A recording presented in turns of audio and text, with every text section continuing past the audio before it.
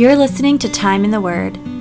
Alexander the Great conquered the world, yet died at age 33 in a drunken stupor. Hannibal may have crossed the Alps with elephants, but he had 3 bushels of gold rings he had taken off knights he slaughtered, and he later committed suicide. Julius Caesar conquered 800 cities across Europe and the Middle East, but he was stabbed by his closest friends. Napoleon was the scourge of Europe, yet he died in banishment. Solomon was the wisest, wealthiest man who ever lived, yet there is a tragedy to his life, and we can learn from it. There are 3 gigantic mistakes Solomon made in his life from which we can learn a great deal. In today's message, Learning from Solomon's Mistakes, Dr. Gonzalez will consider the 3 mistakes found in 1 Kings chapters 3 and 11. We're going to spend a little bit of time looking at Solomon and looking at his life and some of the mistakes that he made, and hopefully we will be learning something from Solomon's mistakes. Of course, we're not going to be looking at all the mistakes that he made, but we are going to look at 2 or 3 of them, and we're going to spend a little bit of time looking at 1 Kings and a number of different passages there that highlight for us some of the mistakes that he committed and that we ought to learn from. Of course, we know that God doesn't include something in Scripture if He didn't intend for it to be important and instructive in the life of the believer. Every single word there for a specific reason.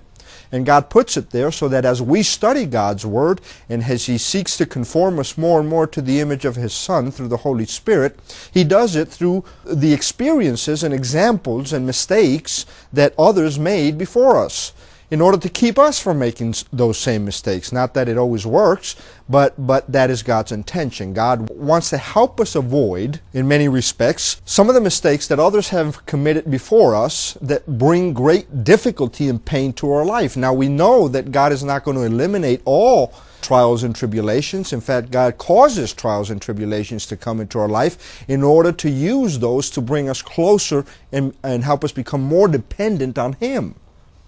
But there are some things that we experience in life and some consequences we face that we didn't have to, that God would have been very happy to see us be spared of some of the discipline that He has to exercise in our lives. So again, we're going to be looking at 1 Kings, and we're going to be looking at 2 or 3 different mistakes. Well, if you're at all a history buff, then you may know some of these facts. If you're not, then let me share some of these facts with you. Alexander the Great conquered the world. We know that from history. Yet he died at the age of 33 in a drunken stupor. Hannibal had 3 bushels of gold rings he had taken off knights that he had slaughtered, and he later committed suicide. Julius Caesar conquered 800 cities across Europe and the Middle East, but he was stabbed by his closest friends. Napoleon was the scourge of Europe, yet he died in banishment. The point is this: we can learn from the mistakes that people made who lived before us. We need to live life with our eyes opened, looking out for those learning opportunities and those examples that God has laid out throughout history for our own benefit. Take Solomon, for example. He was the wisest. He was the wealthiest man who ever lived. Yet there was tragedy in his life, and we can learn from that. As a preacher once said, Woodrow Crow once said, there are 3 gigantic mistakes Solomon made in his life. Now, there are more than 3, but 3 gigantic are the ones that he spoke of and he mentioned. The first one is the one we're going to look at, 1 Kings chapter 3, verse 1. Solomon made an alliance with Pharaoh, king of Egypt, and married his daughter. He brought her to the city of David until he finished building his palace in the temple of the Lord and the wall around Jerusalem. Now, by just simply reading this verse, you may not see the mistake he made, but when you read this verse in the context in which it's found, you understand what the mistake was. And the first mistake he made was a mistake of an unholy alliance. Now, remember, we're trying to learn from these mistakes. We want to make application of what we're reading and discussing and studying here today. See, Solomon in his day, he did what he thought he needed to do in order to solidify his own power. But instead of pleasing God, he did the opposite. And if you look at 1 Kings chapter 1, the same book we just read from, but chapter 1 and verse 5, we are told in 1 Kings chapter 1 verse 5 this, Now Adonijah, whose mother was Haggith, put himself forward and said, I will be king. So he got chariots and horses ready with 50 men to run ahead of him. According to this verse, we are told that even before Solomon became king, his throne was being challenged by a half-brother. We're also told in 1 Kings that his own father's allies, King David's allies, had betrayed him. So Solomon's position was being threatened, and that's why he made his alliance with Egypt. The problem is that he made an unholy alliance, and rather than making an alliance with the right people in his own country, with the priests and the Levites and leaders in his family, he went to his worst enemy and made an alliance. A lot of people do that. We do that. Anytime we are faced with a circumstance in which we seek out the counsel of somebody other than a godly person, we're becoming guilty of the very same thing he did. Listen, the Bible is very explicit. The New Testament is very explicit about alliances and associations that we make as believers with others. Now, we're not going to be able to look at every passage, but we're going to look at one or two. And it talks about alliances and associations that we make in every facet of life.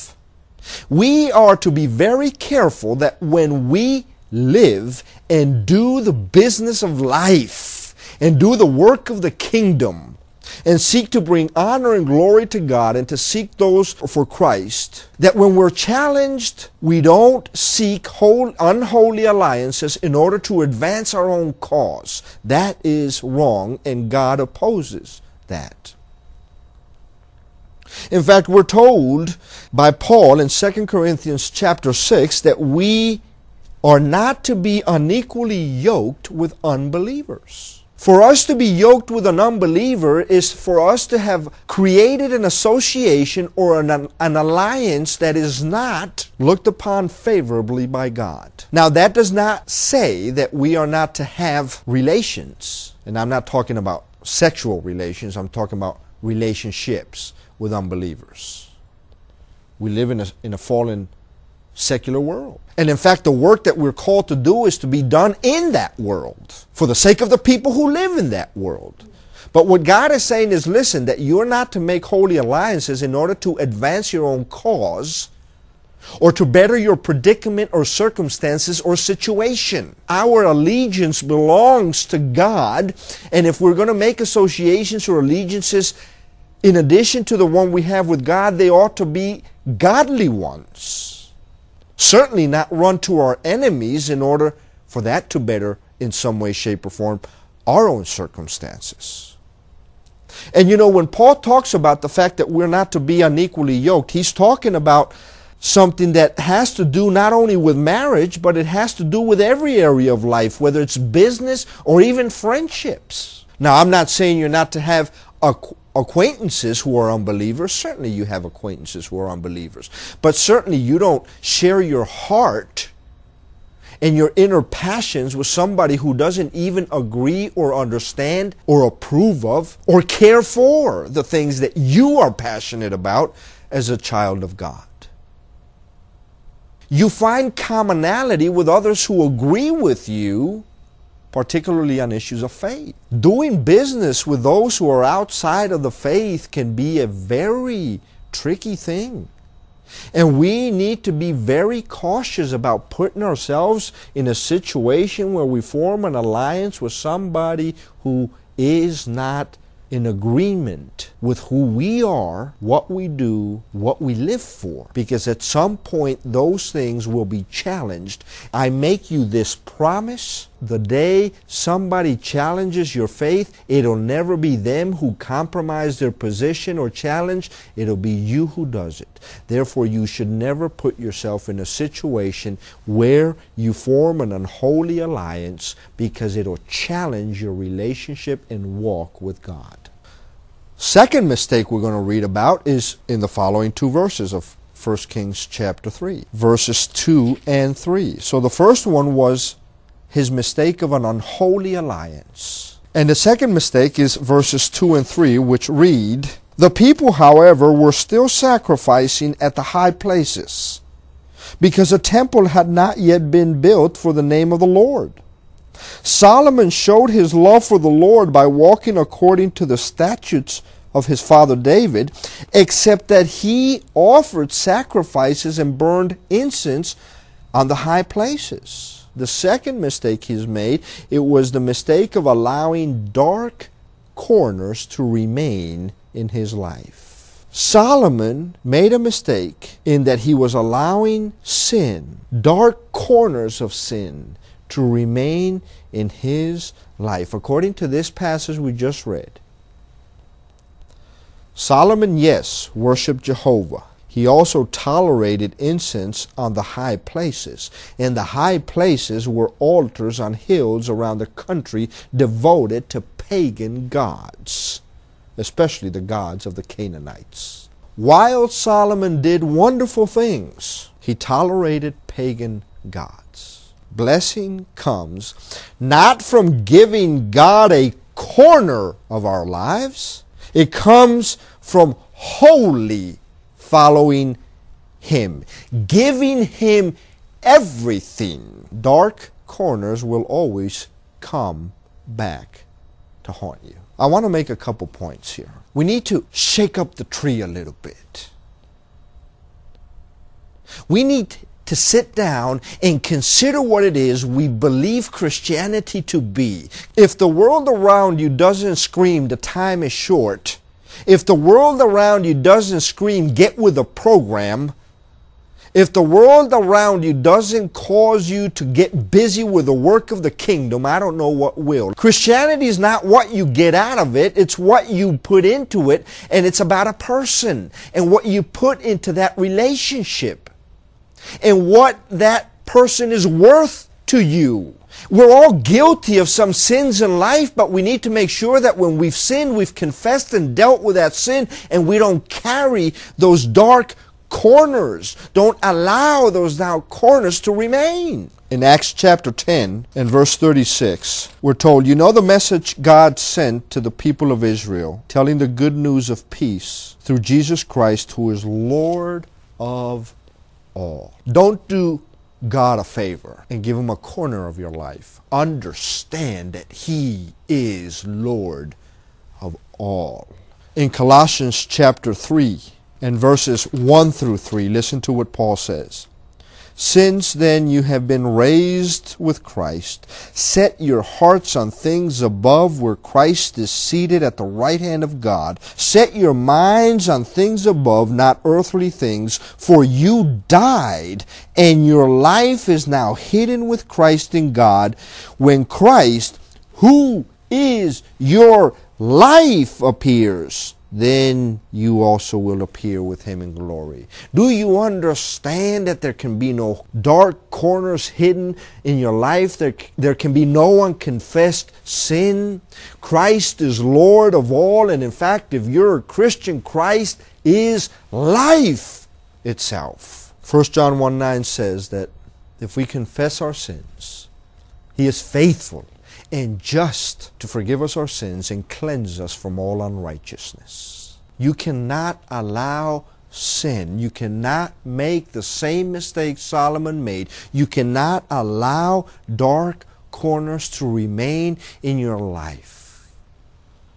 You love, you show charity, you respect others, but you don't tolerate the things that God Himself would not tolerate. And He certainly doesn't tolerate sin and dark corners to remain in the life of a Christian unconfessed. You will be the loser in this equation. The third mistake I want to look at, and is the last mistake we'll be able to look at today, is found in 1 Kings chapter 11. 1 Kings 11, and we're going to be reading verses 1 through 4. King Solomon, however, loved many foreign women besides Pharaoh's daughter, Moabites, Ammonites, Edomites, Sidonians, and Hittites, They were from nations about which the Lord had told the Israelites, you must not intermarry with them, because they will surely turn your hearts after their gods.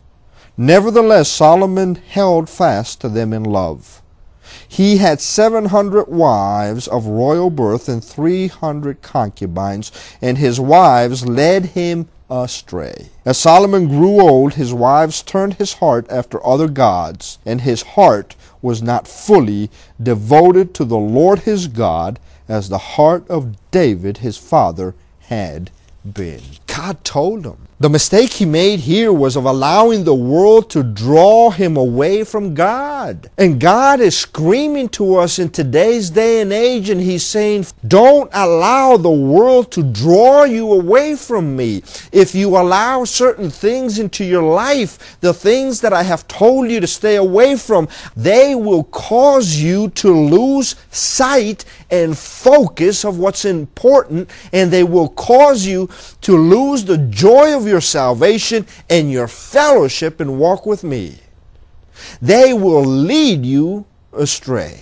Once Solomon became wealthy, his mind drifted from God. And in the course of getting everything he wanted, represented by his 700 wives, the call of the world drowned out the call of God. Well-known passage, but one worthy of rereading often. 1 John chapter 2, verses 15 and on. Do not love the world or anything in the world. If anyone loves the world, the love of the Father is not in him. For everything in the world, the cravings of sinful man, the lust of his eyes, and the boasting of what he has and does, comes not from the Father, but from the world. The world and its desires pass away, but the man who does the will of God lives forever. Stay close to Jesus. Stay close to the Word. Let the Spirit of God be that which guides you and directs you. Experience God. Experience life. And don't let the trappings of the world, don't let the lures of Satan distract you to the point where they cause you to drift or draw away from your God. There is not a greater pleasure for the Christian than the pleasure of walking with Jesus side by side, constantly and consistently. May we learn from the mistakes that Solomon, the wisest and richest man in all the world, made. No unholy alliances, not allowing any dark corners to remain, no sin to remain in your life, and not allowing the world to distract you or draw you away from God. It's not worth it.